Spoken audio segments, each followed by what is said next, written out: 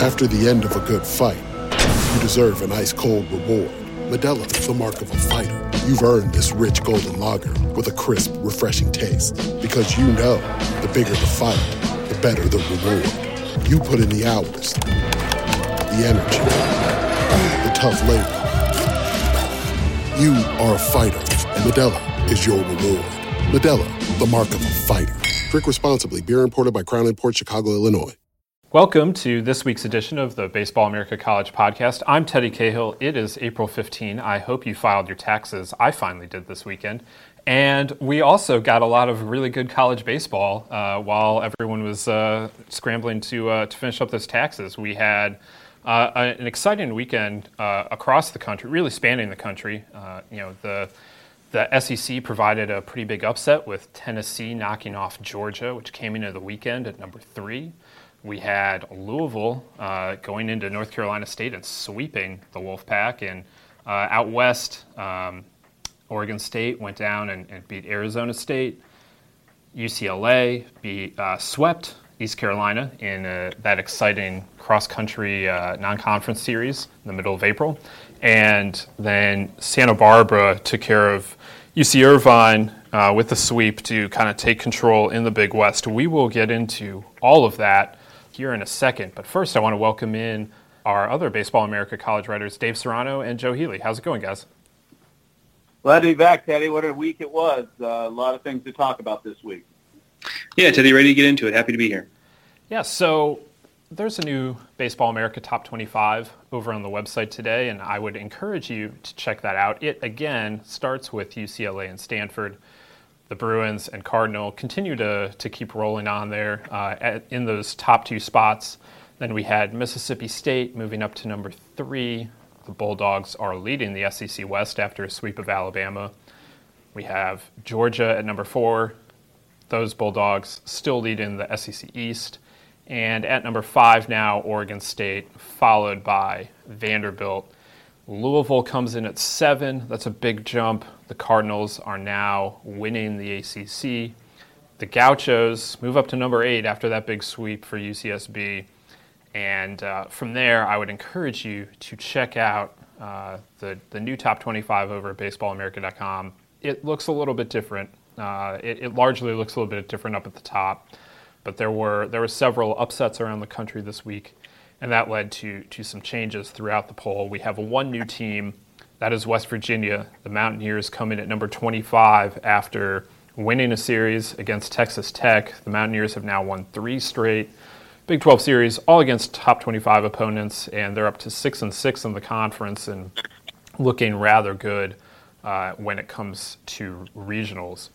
So we will get into all of that as we continue here on the podcast. But again, you can check out the top 25 in depth over at baseballamerica.com. And as always, Joe did a good job of rounding up all the top 25 teams' weeks. So if you want to know what exactly it was that led LSU to fall to number 15, you can check that out, or what Arkansas did, or what Arizona State did, what any of these teams did. Joe does a good job of rounding that up every week.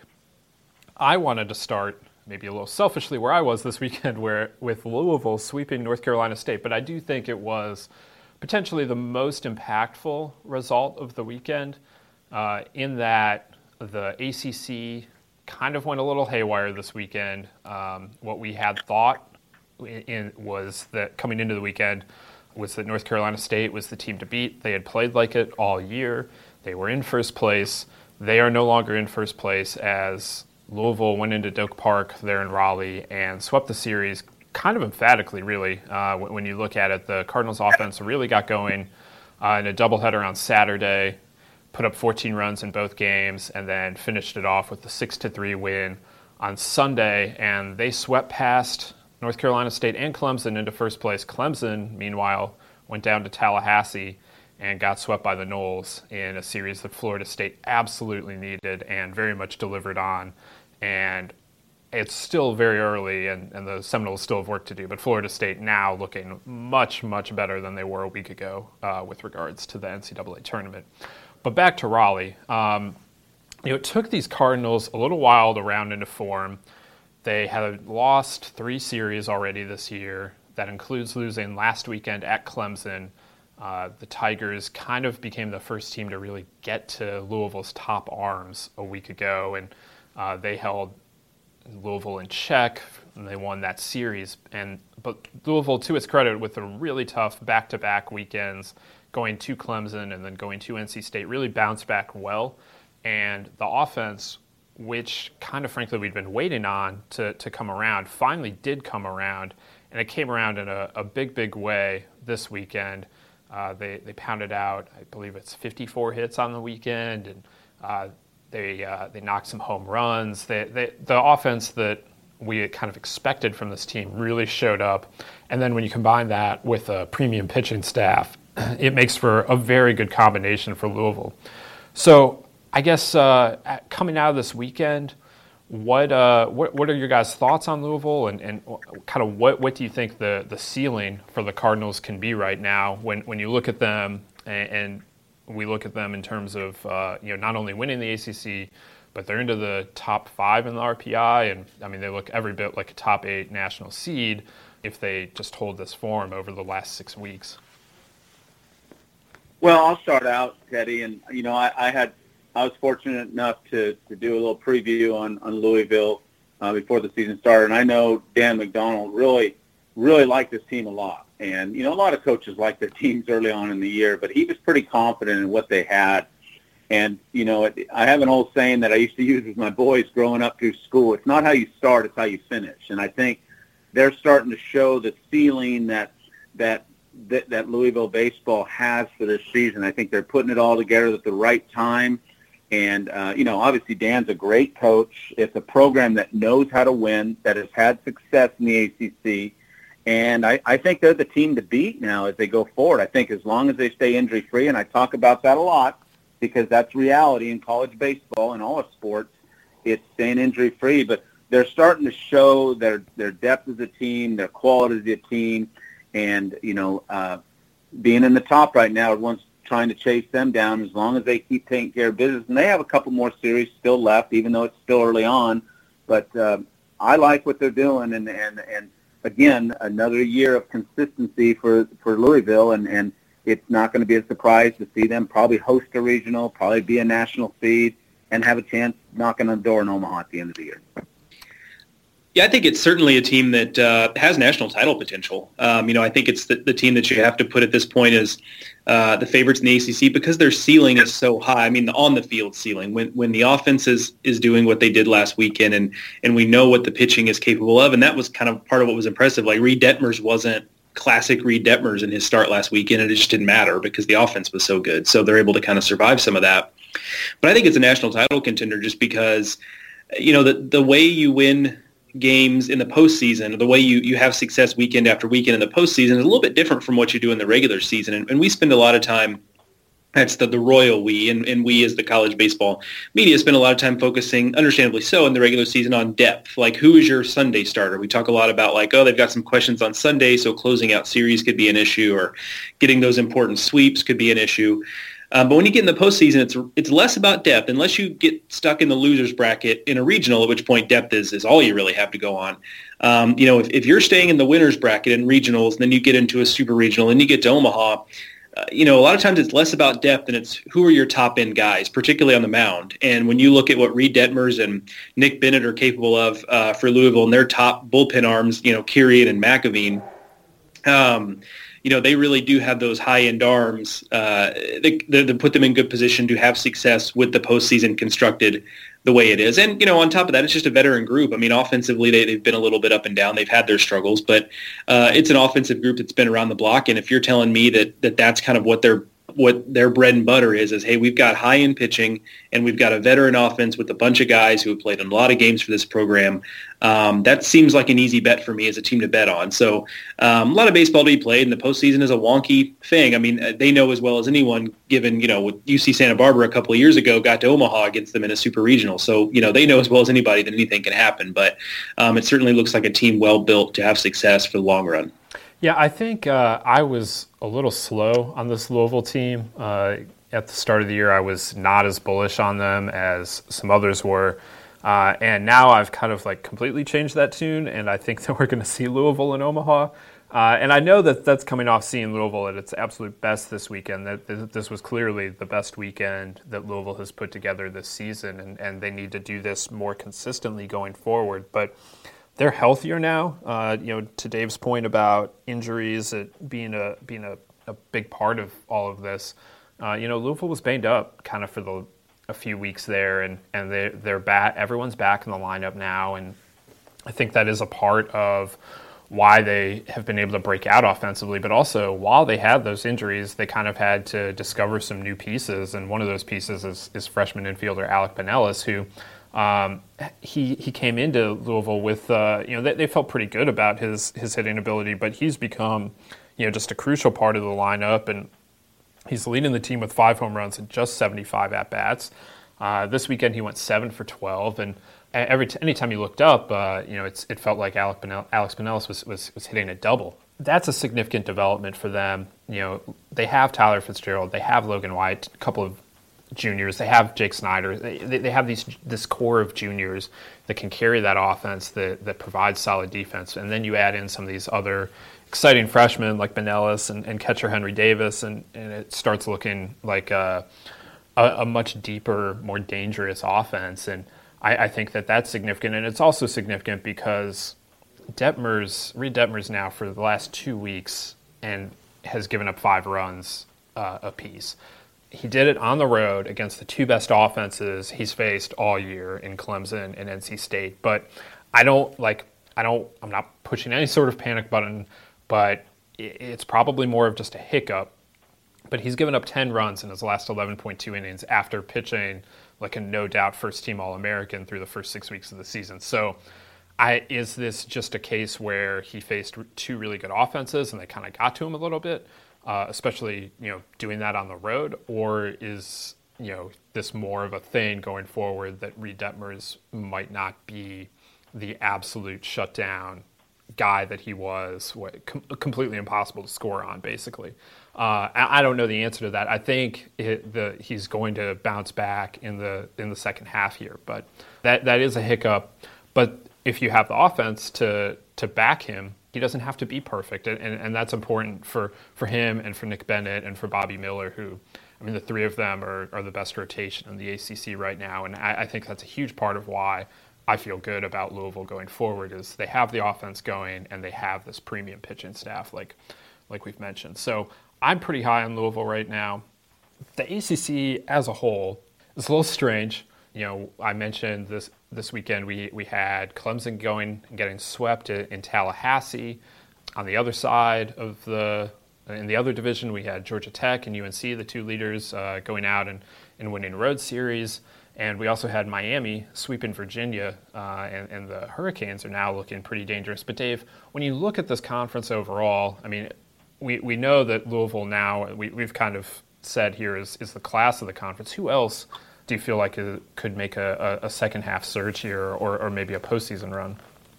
Well, I'm gonna go back to what you just said, Teddy, and I really truly believe over the years of experience of going through series is to be able to be a champion, you can't get swept, and to be able to be a champion, you have to sweep people. And I think what Louisville did this weekend and what Florida State did this weekend and Miami, that definitely changed the whole standings completely. Completely on what's going on.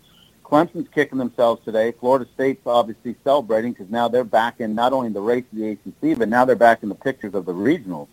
So I think it's still really up in the air with the way the standings are, and it's going to be on who plays the best down the stretch. And like I said to you last week, it's going to be how the pairings are of who's playing who, where they're playing them at throughout the rest of the year. And teams that want to stay in this race have to at least win a game through a series when they're matched up against one of the top opponents. And right now I see it as a 7-team race. 4 teams on the Louisville, NC State, Clemson, and Florida State, and probably 3 on the other side with Georgia Tech, North Carolina, and Miami. And it's going to be who's hot towards the end. And I'm going to go back to that same old saying that I said. It's not how you start, it's how you finish. And we kind of forget about how NC State started this season. I'll compare that to Arizona State across on the other side of the coast, is we're not talking about that anymore. We're talking about the here and now and what they're doing right now. And I've I said it a couple weeks ago, or maybe last week, that the team that's going to win the national championship is that team that gets hot in late April and early May that's going to take that run into Omaha, the regionals, super regionals, and in Omaha. And I think it's wide open, but I think Louisville right now is the team. I just believe it. I'm sure they have the belief. They, like I said, it's a program that knows how to win, a program that's won the ACC and is on their run right now to, and going back to what you said about, wins and, giving up runs and teams still winning games, I think when it gets to this time of the year, they don't paint pictures on victories. I mean, they don't go back and there isn't pictures on how you win. It's getting in the win column, and it's just notching another win. And I think that's what it's about the rest of the year. It's not about the numbers, individual numbers. It's about the team wins as we go forward and getting the highest ranking you can get, the highest seed you can get, getting an RPI high, and being able to host, which is, as we know, is a huge deal, not only in the regionals, but even more so in the super regionals as we move on. Yeah, we're definitely getting down to that time of year where it's there are no style points in this game, as we know. And I do think it's interesting that we had NC State and Arizona State. They were the last two undefeated teams in the country, and over the last 2 weeks, really, they've both hit skids. And I mean, it's just going to be interesting to see how both of those teams look to pull themselves out of it. And they're both in fine shape to do a whole lot of good things still in terms of conference play and the postseason and everything. But every team's going to hit some skids. They're hitting theirs.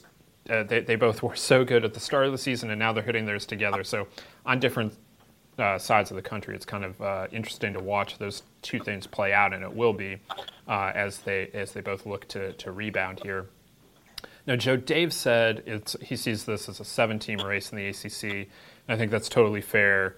But I think when we look at hosting, you have to throw Florida State out of this for now at least, and that leaves 6 teams: Louisville, NC State, Clemson, Georgia Tech, North Carolina, Miami. They all rank. NC State's number 26 in the RPI. That's the lowest of those 6 teams.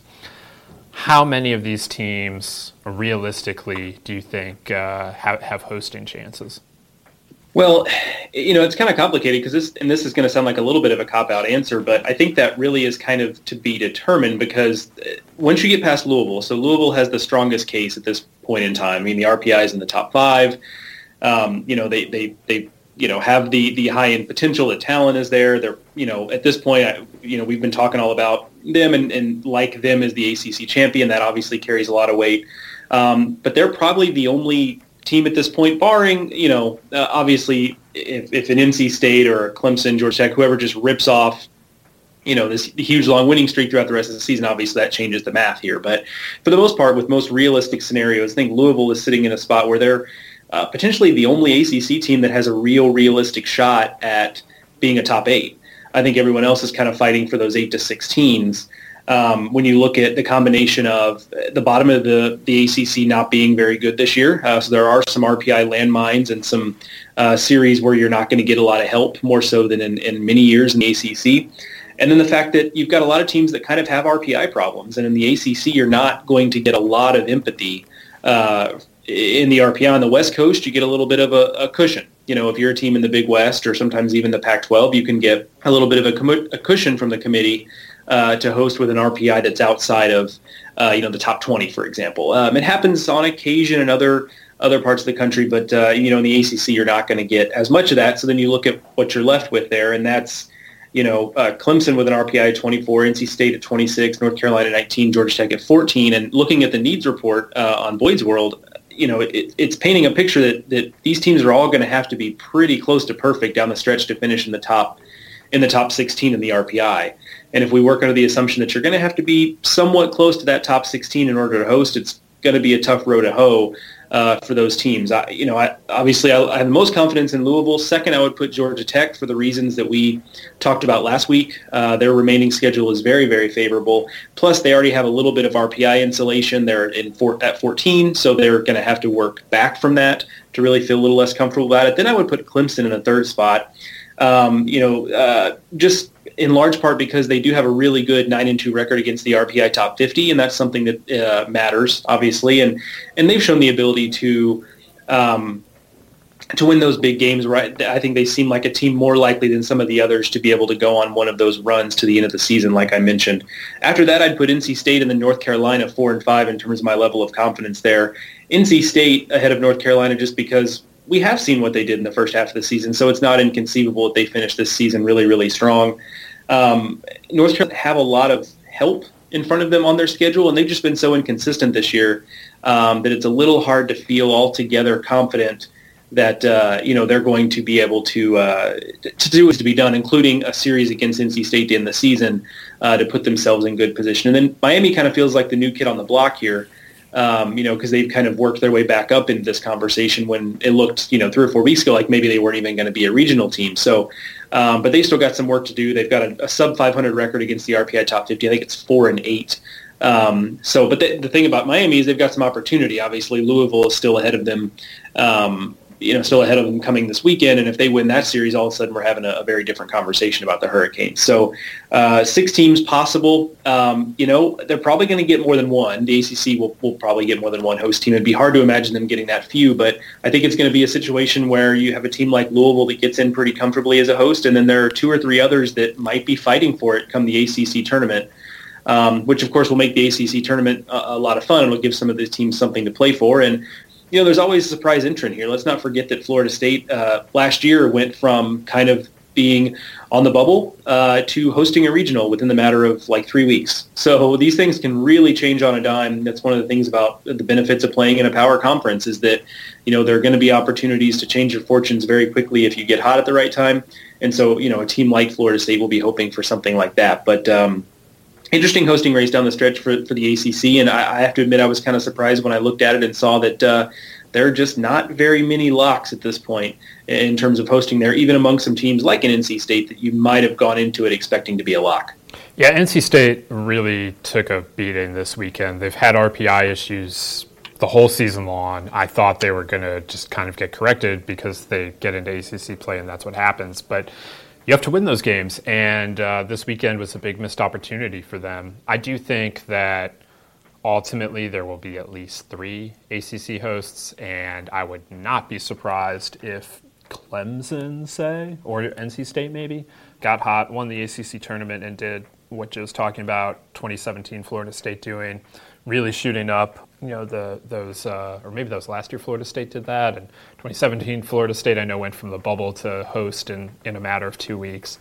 But whoever wins the ACC tournament is going to, that is one thing. When we look at the stuff right now, it's easy to forget that there is a conference tournament to be played because the metrics can't predict that stuff because they don't know what the matchups will be. But someone has to win the ACC tournament, and it probably won't be Louisville because Dan McDonnell, for all of his amazingness as a coach, you can look at all sorts of records. His records in conference tournaments are terrible. So someone probably other than Louisville wins that tournament, and then we'll see that team will get a huge boost that final weekend that will either solidify a hosted spot or push them into the top 8. So that remains to be seen. But the ACC is definitely open right now behind Louisville. Louisville barely has any lead themselves, but behind Louisville, it's pretty wide open. And that hosting race, if you're into that, is one to watch here over the next several weeks. Now, on the other side of the country, I mentioned UCSB swept UCI, and the Gauchos now have kind of taken control in the Big West. Cal Poly still out there with a nice. They're right there with UCSB in terms of record in the conference, but the Gauchos now have series wins at Fullerton and against Irvine, and have by far the best record in the conference overall. Their overall record is they're actually lead the country in winning percentage now. Only one. They're tied for the fewest losses in the country with Stanford. So UCSB just continuing its impressive season this weekend with a loud sweep of Irvine. The Gauchos really pitched it really well. Ben Breck, Jack Dashwood the first 2 days, matched up with some really, really good pitching from Andre Palente and Tanner Brubaker, and the Gauchos offense really went to work as well, and they come out with a series win, and the sweep on Sunday, it got a little hairy. in the ninth inning, the Anteaters got the tying run to third base and the go-ahead run to second base, but Chris Lincoln, the Gauchos closer, was able to wiggle out of it and finish off a 3-2 win to complete the sweep. So right now, the Gauchos up to number 8 in the top 25, as I mentioned. I mean, just what are your thoughts on what happened this weekend and kind of the Gauchos overall? I'm not surprised, but I'm surprised that they swept. I think Benny Orloff has a very good team at UCI. It starts with their pitching staff. It looks like, Santa Barbara had their way to some extent with them. The Sunday game was a really close, well-pitched game. But I go back to what I keep reiterating, that home field advantage. I said last week, UC Santa Barbara is a tough place to play. It's a tough place to go in and play. It's a tough place to win. Even when they weren't a great program, it was still a tough place to win. Most of the time, they get a lot of the students out there, and they get pretty rambunctious. It's not a huge stadium, but it's very loud when they're hanging right over you, yelling at your players. And I obviously, Santa Barbara has a good team. I've talked to many coaches that I have relationships with on the West Coast, and they rave about UCLA, but the next team they talk about is UC Santa Barbara and how talented they are. So surprised they swept them. I thought I kind of gave them the edge going in because of the home field advantage. But what a huge sweep for them. That, as you said, Teddy, with already playing Cal State Fullerton, even though they're not truly having the great Cal State Fullerton year to this point, and now playing UC Irvine and having those two teams in the rearview window, as long as they don't have a slip-up, they're going to be hard to catch. And they've got a good team, and kudos to the Gauchos and Andrew Checkett. I came away pretty impressed that they were just able to basically beat UC Irvine at their own game. I mean, it seems like every week in the top 25 wrap-ups I've written about how, UC Irvine got 3 outstanding pitching performances from, Palante and Brubaker and Denholm, and that's kind of all they needed. And UC Santa Barbara just went out and basically did that to the Anteaters. So that was really impressive for me. And it was a series that, frankly, both teams kind of needed. Because the resume-wise, there's just not a lot there. The rest of the Big West is not really doing its part, and so this was a series that both teams kind of needed. And specifically, I mean, UC Santa Barbara, and you wrote this in Off the Bat, Teddy. That's what they call synergy. Me referencing Off the Bat in this podcast. You wrote this in Off the Bat. I mean, they really needed this for hosting, and it felt like they almost needed to sweep. For the sake of hosting, because you look at what UC Santa Barbara has left, and they don't have any top 50 games left on their schedule. Now, Pepperdine is just outside the top 50, so conceivably they could slide in, and St. Mary's is in shouting distance of the top 50, they could slide in. So there are opportunities, but they have far more opportunities, or I shouldn't call them opportunities, potential landmines against teams in the RPI top 200 plus. So this is one of those situations where, UC Santa Barbara has to do a lot of sweeping in the Big West and really run up the score in the Big West standings to feel comfortable at hosting. Now, we talked about the benefit of the doubt that West Coast teams get when it comes to at-large bids. Same is also true of hosting.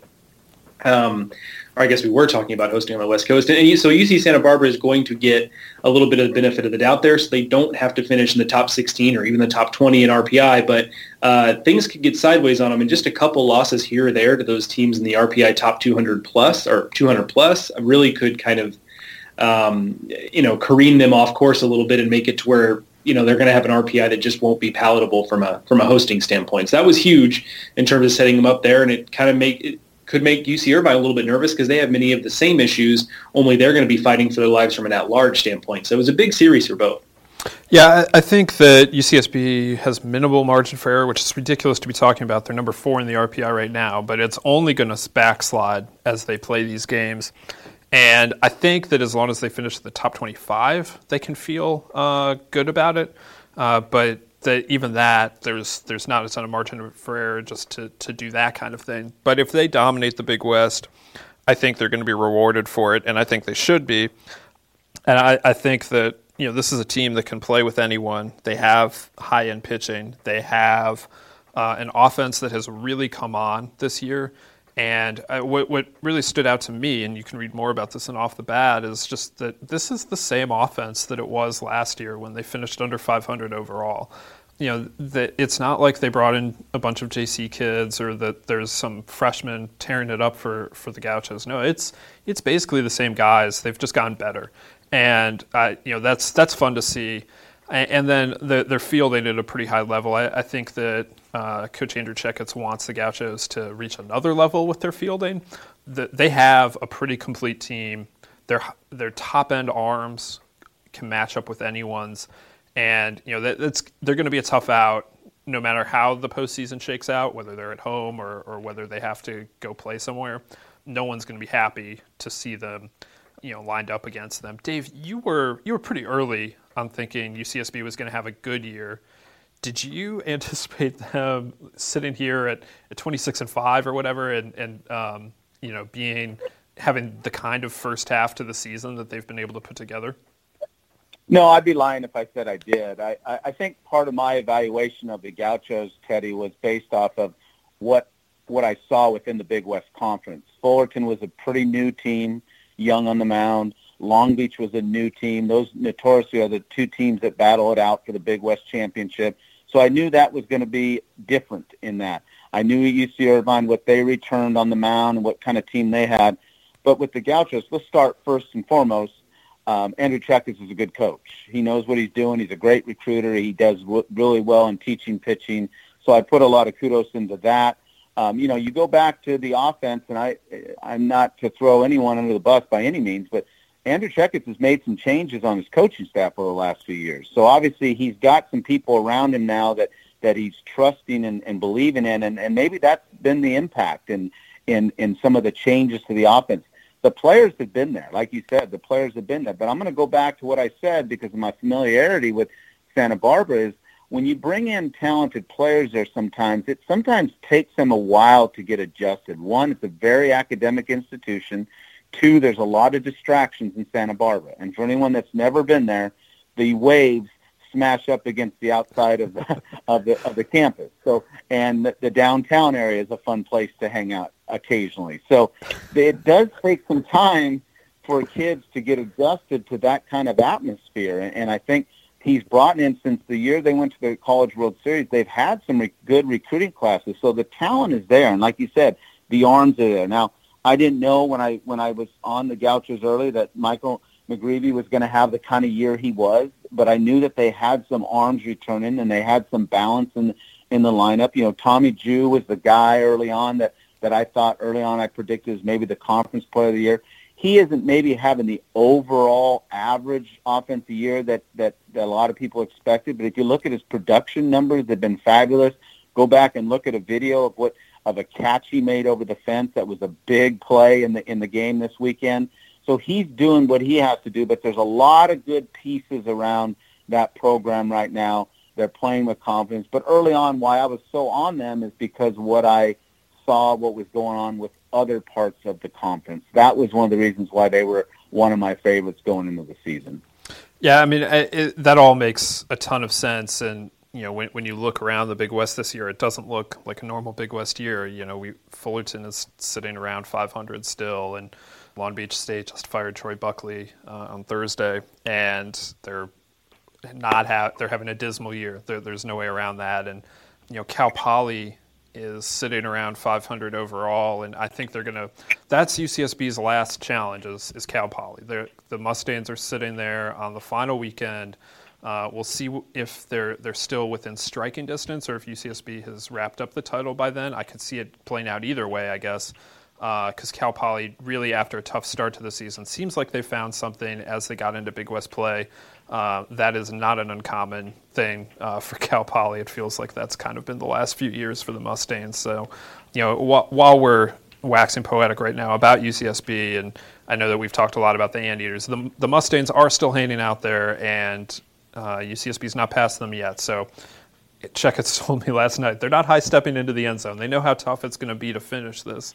But right now you have to like the way that the Gauchos are positioned as we get into mid-April here. Now, in the SEC this weekend, we had some big upsets. We had Tennessee beating Georgia. That was huge for the Vols. We had Kentucky going down and beating Ole Miss in a bit of a surprise. You had Missouri beating LSU. Joe, from those or anything else in the SEC, just kind of what stood out to you in a bit of a surprising weekend in the conference?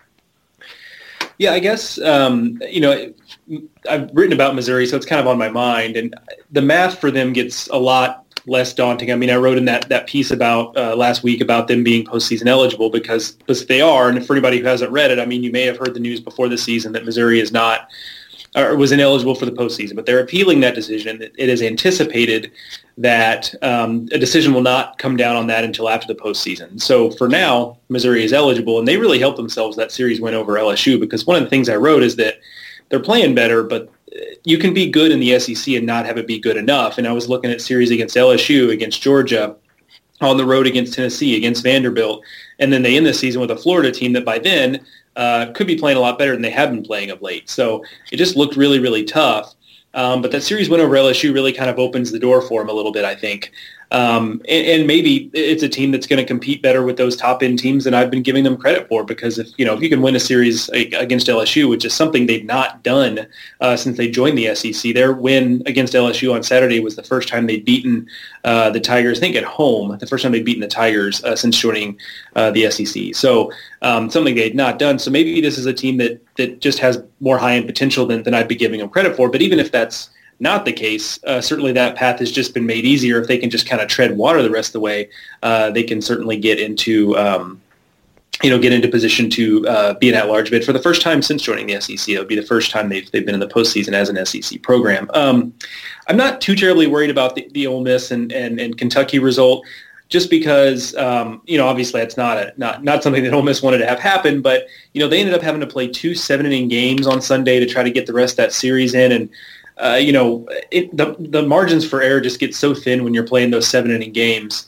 and especially when you're playing against Kentucky for a couple of reasons. One, Zach Thompson started one of those games, and so you just start off with the default assumption that he's going to throw a complete game in his start. He did not, but he was quite good.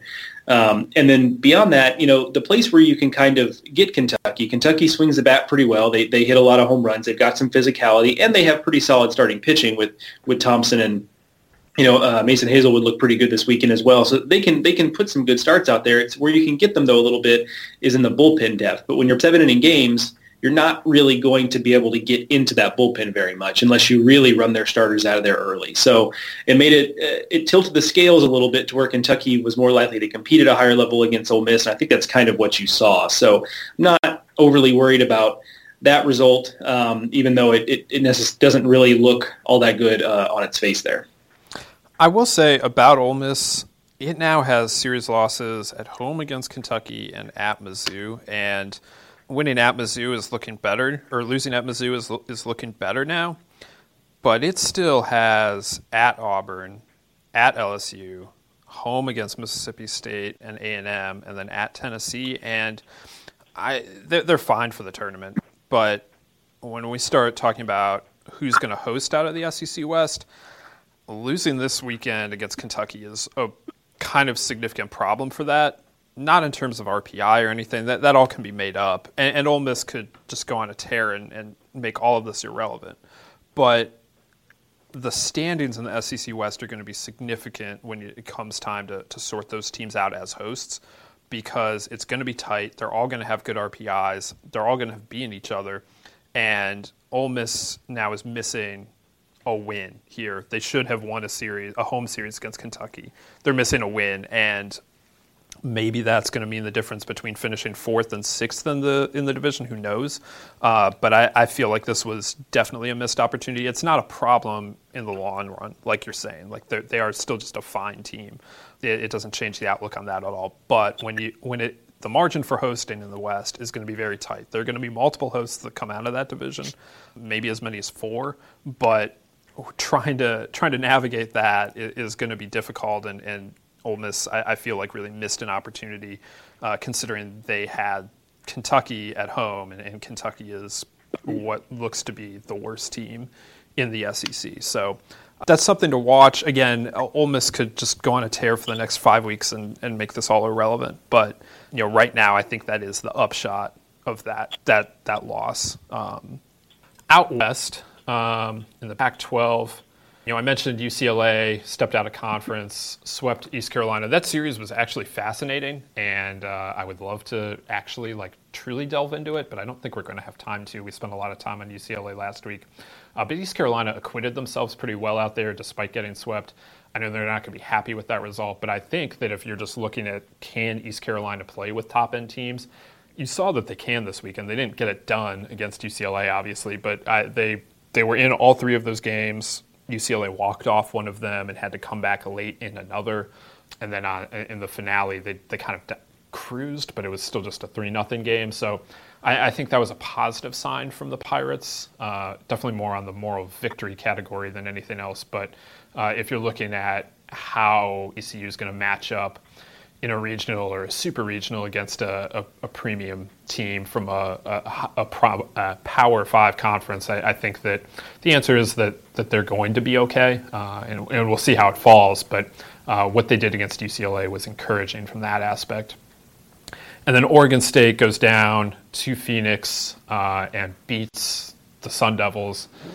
A dramatic final inning on Sunday to complete the series victory. Oregon State cycled through a few different pitchers to get the final few outs, but they got it done. They get a 4-3 win, and they go back to Corvallis with a significant series win, and they're looking great in terms of continuing to compete in the Pac-12. 4 top 8 seeds and all the rest of that. Arizona State right now, though, has slid significantly in RPI over the last couple weeks. They're down to into the 30s now, and this weekend may have meant the end of their hosting chances. Again, like Ole Miss, if the Sun Devils really get it going over the next 5-6 weeks, that all changes. But right now, they are losing a little bit of touch with the top end of the standings.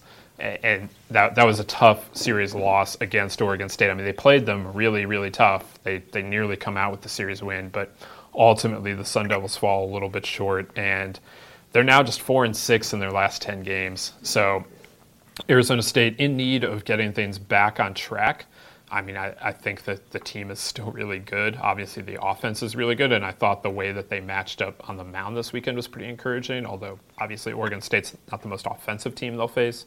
But Alec Marsh pitched really well on Friday night, and they got some good pitching the rest of the weekend. It just wasn't quite enough for Arizona State. They're going to try and rebound this week. They're home against Seattle, and then they go to Utah. So they'll be looking to get back on track, and the schedule sets up pretty well for them to do that. But going to Utah is not the easiest thing, obviously, but that has the potential to be a pretty offensive series with Arizona State going to altitude there in Salt Lake City. So that should be fun to watch. Just Spencer Torkelson and Hunter Bishop and the rest of them hitting balls up in Salt Lake City. Like I mentioned, we had one team move into the top 25 this week. That was West Virginia. And Dave, you were in Morgantown to see the Mountaineers up close and personal beat Texas Tech in that series. And they did it with a really impressive pitching performance from Alek Manoah on Friday night and just a solid overall weekend. And the Mountaineers over the last 3 weeks now have been Oklahoma State, and Texas Tech. I mean, just what's clicking for West Virginia right now? Well, they're putting together a pretty good resume. And early on in the year, obviously I'm very familiar because I spent the year last year with that program. And so I knew exactly what they had. And what they have is a lot of talented players that are older, that have experience. And, I thought it was going to come down to what kind of year Manoah was going to have, and he's having his best year yet.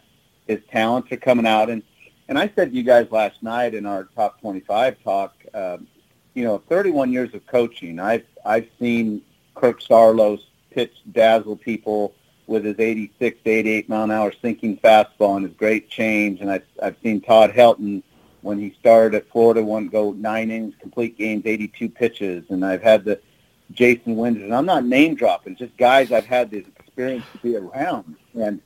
But the performance I saw from Alek Manoah Friday night against a very offensive Texas Tech team was maybe the best I've ever seen. And here's why. I don't think he ever threw a pitch below 95 miles an hour with his fastball. On his 120th pitch of the game, it was 97 miles an hour. He threw 125 pitches and threw 105 of them were strikes and had 15 strikeouts, which made it a combined 26 strikeouts over his last two starts with 0 walks. And just a pure dominating performance of a guy that's going to go early in the first round. He helped himself, and they're a good team. They've got 3. I think their one Achilles heel is their depth in the middle of their bullpen. I think what I noticed Coach Mazey's doing, he's bringing a lot of guys in quickly and getting them out quickly, 1 or 2 outs, getting them out because there's not a lot of longevity with some of those guys. They feel good about their 3 starters, starting with Manoah, Jackson Wolf in the Saturday game, and then Cade Stroud in the Sunday game. A guy with a very good arm also. But if you look at his numbers, he had 7 walks yesterday in the 3-0 loss. But he's not giving up many hits, and he's winning games. Their closer at the end, Sam Kessler, has been very reliable for them. Had a good year last year. Had a great was a Cape All-Star. But I think where the Mountaineers are dangerous is because I don't think they've really hit their stride offensively yet. They've got a lot of experience in that lineup. The first 5 or 6 hitters are tough to get through. And if they get clicking, they're a team that can make a run in this because of their starting, who they have at the end, and what their lineup is. But I think the biggest thing, what I noticed this weekend, big thing is freshman Tevin Tucker, their shortstop, has made a big impact on their team. He's a really good glove. He's a young man, not very offensive right now, but he's a young man that we'll be talking about down the line because he's going to end up being one of the better shortstops in the country. And like I said, they're a good team. They're a scary team, and I know they're tough to play at home.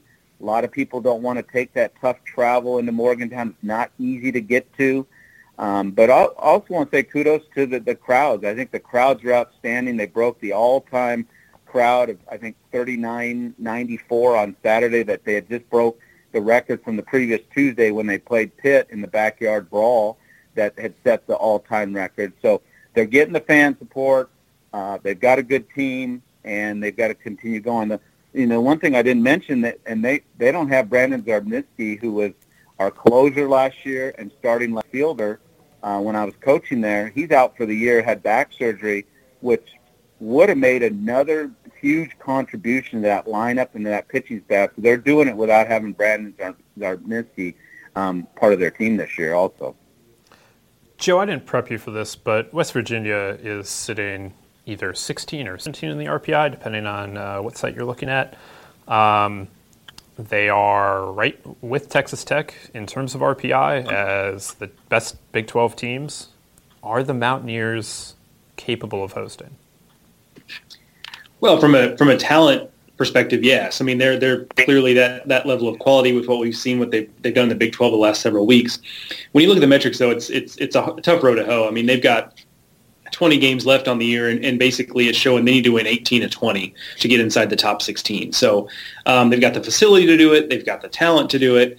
But it just looks like the metrics aren't really necessarily going to be in their favor. Now, you throw a couple wild cards in there. I mean, if they can basically do something like run the table, if they sweep K-State, sweep Kansas, and then win 2 out of 3 against Texas and TCU, and they win the Big 12, then that probably would be kind of almost regardless of where the RPI is, probably get them there. But obviously those Texas and TCU series are going to be pretty difficult, and they've got a 3-game set with George Washington at the end of the year, and George Washington currently has an RPI of 255. So that's a series where you lose one game there, and that's really going to be difficult. And there's the Big 12 tournament is there as well, but like we talked about the ACC tournament. But it's just looking like it might be a little bit of swimming upstream for the Mountaineers to get into the host discussion. The Big 12 is kind of ridiculous because it's number 2 in conference RPI, and they, on metrics, look like a one-host league right now. Like, it's very strange. Dave, what were you going to say? I was going to say I have a little bit of a different take on that.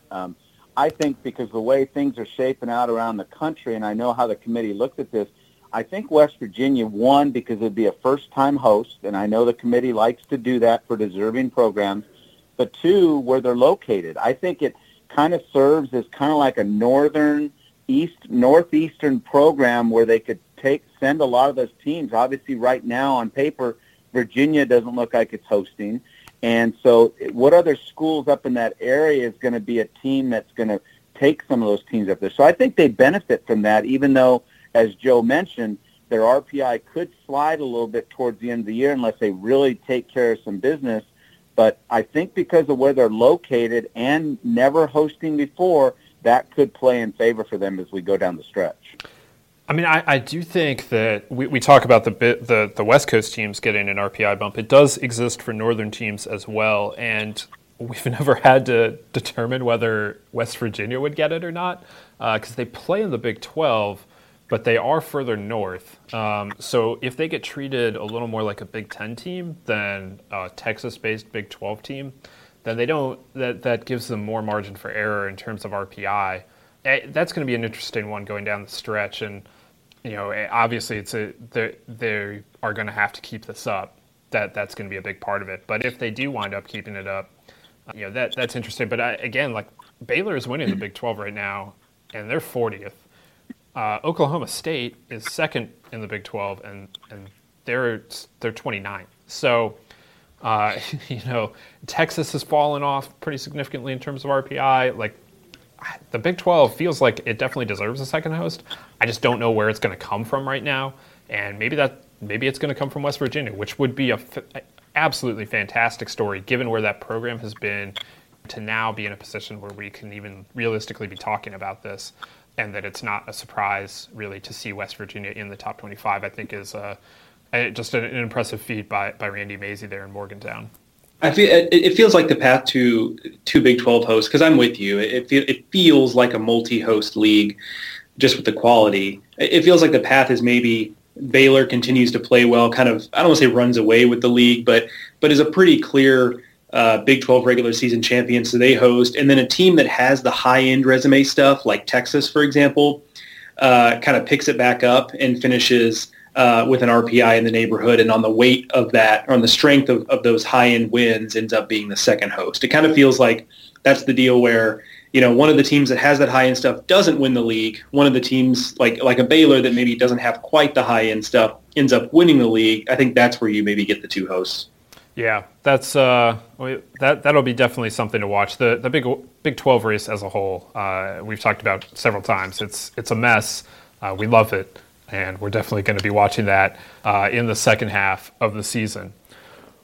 With that brings us to this week's shout-outs, where we take a little bit of a time to bring to attention something we haven't really discussed much, or that we think is worthy of a little extra boost. So, Dave, let's start with you. What do you got this week? Well, I'm going to shout out the Vaqueros, and when I say that, there's probably not many people around the country that know what I'm talking about, but I'm talking about the University of Texas Rio Grande and the program that Derek Matlock runs. In 2 years, he's done a fabulous job of turning that place around, and right now they're sitting at 23-12. More importantly, they're 9-3 in the WAC. They're tied with New Mexico State and Sac State for the lead in the conference. And I can't say enough about what he's done in that program. It's a program that changed their name years ago. They've got a new name to their college, and just doing a good job of winning baseball games in a tough place to probably recruit to, even though there's some players down that way. But congratulations that they went to the Grand Canyon this weekend and swept what I think is a good Grand Canyon team that's been struggling of late. But to go on the road and sweep is big to put themselves in the position they have. And also, I'll reiterate again, UC Santa Barbara with a big sweep over UC Irvine in a big matchup this weekend on the West Coast. Congratulations to the Gauchos and Andy Checketts and their team. From a player's perspective, the series I was at, Alec Manoah, as I talked about earlier, just purely dominant. 15 strikeouts, no walks in 9 innings, 125-pitch complete game, as I said, with 105 strikes, and just really no chance for Texas Tech throughout the whole game. There really wasn't even a time where there was a threat in that victory. And then on Sunday, followed up by Caleb Keelan of Texas Tech, who in a much-needed win after losing the series in the first two games, comes back and goes a complete game himself, allows only 2 hits and strikes out the Mountaineers 9 times and doesn't walk a guy and goes complete game, which was huge and much needed for Tim Tadlock's team and Texas Tech before they got out of town. So those are my shout-outs for the week. Joe, what do you got? So have you guys ever been to the Container Store? Either of you guys? I have not been. So no, I'd say I haven't, Joe. Okay, so the Container Store is like kind of what it sounds like, strangely, because it's a weird name, just on its face. But it is a store of organizational supplies. And I remember going there as a kid, and I hated it because it's like designed for kids to hate it, essentially, because all it is organizational supplies. Then I went like when I was in college, and you're trying to make do of a small space in your college apartment. So, I kind of felt like maybe I could use some stuff from there. But now as an adult, it's kind of that place where that's how I know I've reached a different stage in my life when I go to the Container Store and I'm like, I can't wait to get in there and check out some of these organizational supplies. Anyway, so it's just kind of a wild place, like Tupperware from wall to wall and all different kinds of. Anyway, it's just I went in there to get some recycling bins this time around. I'm trying to do a better job of organizing my recycling, and there was just so much choice in there. Like you would not believe the variety of recycling bins they had there. I mean, they had some that had lids that were automatic and some that would, connect together and some that you could stack and then some that, had hooks on the inside so you could put them in little shopping bags instead of trash size bags. It actually was to the point where I just left. Like there was so much choice there. I just got overwhelmed and left, which is probably not a mature way to handle the situation. But it was all I could do in that moment. So I left the Container Store, but just kind of a wild place. I mean, shout out to the Container Store. Hit us up. Sponsor the podcast, Container Store. Get at us. Another shout out to St. Louis's Cody Luther, one of the 2 no-hitters over the weekend. Came from St. Louis's Cody Luther against St. Bonaventure. A good year for Cody Luther. It has not been the year we expected for St. Louis, our pick for the Atlantic 10 champion. But he has been very good in the rotation. He's now 4-2 on the year with a 2.76 ERA, 44 strikeouts, and 45 2/3 innings. So shout out to Cody Luther. I think I should have pulled this up before, but it was the first no-hitter in the St. Louis program since like the 60s or something like that. 1961. Yeah, there you go, 1961. So yeah, it's been quite a long time. So shouts to Cody Luther. And shouts to St. Louis for that achievement there. That is a good segue to my other shout out, which is for VCU. And I feel like we've touched on VCU at another point in the year. I think it was early in the season when they had ripped off a big winning streak. But they are really kind of running away with the Atlantic 10 at this point. They're 27-9 overall. They've got a 10-2 record in conference play. From a postseason perspective, it really is going to come down to the auto bid. There is a chance for them to get inside the top 45 in the RPI, but they would really have to stay as hot as they've been, which is kind of asking a lot. And one of the reasons why it's so impressive what they're doing in the A10 is the A10. I've talked to some of the coaches in the league, and they talk about how it's not an easy league to win in. The travel is kind of difficult. I mean, there's 2 real hotbeds of teams, and that's one in the Northeast with St. Joe's and Fordham and UMass and St. Bonaventure, LaSalle. Then you've got a cluster kind of in, Virginia, in the Carolinas with Davidson and Richmond and George Washington and George Mason. But then you've got kind of Dayton and St. Louis, which are further over west. So the geography is it makes the travel kind of difficult sometimes. Some of these facilities are not great. So you're not really kind of maybe getting some of the quality facility you get in other leagues. So it's really kind of just a difficult league to traverse throughout the season. It's not an easy league to run away with. And St. Louis kind of did a little bit last year, and it looks like VCU might be on that same track this year. And they've got some big things happening. In their program, they've got some facility renovation and construction going on as far as a practice facility goes. And so things kind of seem like they're on a really good upward trajectory there at VCU. And Sean Stifler obviously is kind of a rising star in the coaching profession. So, we'll see what kind of offers he gets down the road. It seems like he's certainly going to be a hot name in this and future coaching carousels. So that's something to watch as well. But for now, his VCU Rams are playing really well. Sean Stifler, on the top 10 under 40 coaches coming into the year. I honestly don't remember where I ranked him, but I know he was ranked there because he does a very good job at VCU. Joe mentioned Luther's perfect game, or no-hitter, sorry. We had a second no-hitter this weekend. Ryan Shreve from Pacific threw one on Sunday in a 1-0 win at Santa Clara. His only blemish was a hit batter, so that's a very, very near brush with a perfect game there. The fourth no-hitter in program history, first since 2001. So shout out to Ryan Shreve at Pacific for that big start on Sunday. Also wanted to mention Ohio State and Michigan. I am frankly just happy that the two teams played this year. They did not play last year thanks to some Big Ten scheduling nonsense. So I'm just happy that series happened this year. College baseball is much better for it. Ohio State comes out with the series win with the upset in Columbus. They win the first two games of that series. It hasn't been a banner year for Ohio State. They're in a little bit of rebuilding mode after making regionals last year. But that was a huge series win, and Greg Beals now is 10-5 in his career at Ohio State against Michigan. And in Columbus, that is a very, very big deal. So congratulations to the Buckeyes on winning that series. And I also wanted to mention Texas Arlington, which this weekend played Arkansas State. It was a matchup of coming into the weekend, it was a matchup of the top two teams in the Sun Belt's West Division. And Arlington comes up with a sweep. They come out with sole possession of first place. And also last week they beat Baylor. So that was a big 4-0 week for the Mavericks. They're up into the 60s in RPI, and that puts them kind of on the periphery of the at-large race. They're probably not going to work out for them. They would really need to heat up here in the second half and stay hot. But we've mentioned how open the Sun Belt West is. Right now, it's Arlington up there. We've talked at various times about Texas State and Arkansas State, but right now it's UTA, and that was a big weekend for the Mavericks, and we'll see if they can maintain that position there at the top of the Sun Belt West. Also in the Sun Belt West this weekend, Little Rock swept Coastal Carolina in an abbreviated 2-game series. So things are getting a little weird in the Sun Belt, but that makes it more fun. That's going to be an interesting race to the finish there in the Sun Belt this spring. I think that brings us to the end of, we have touched on as much of this last week as we can.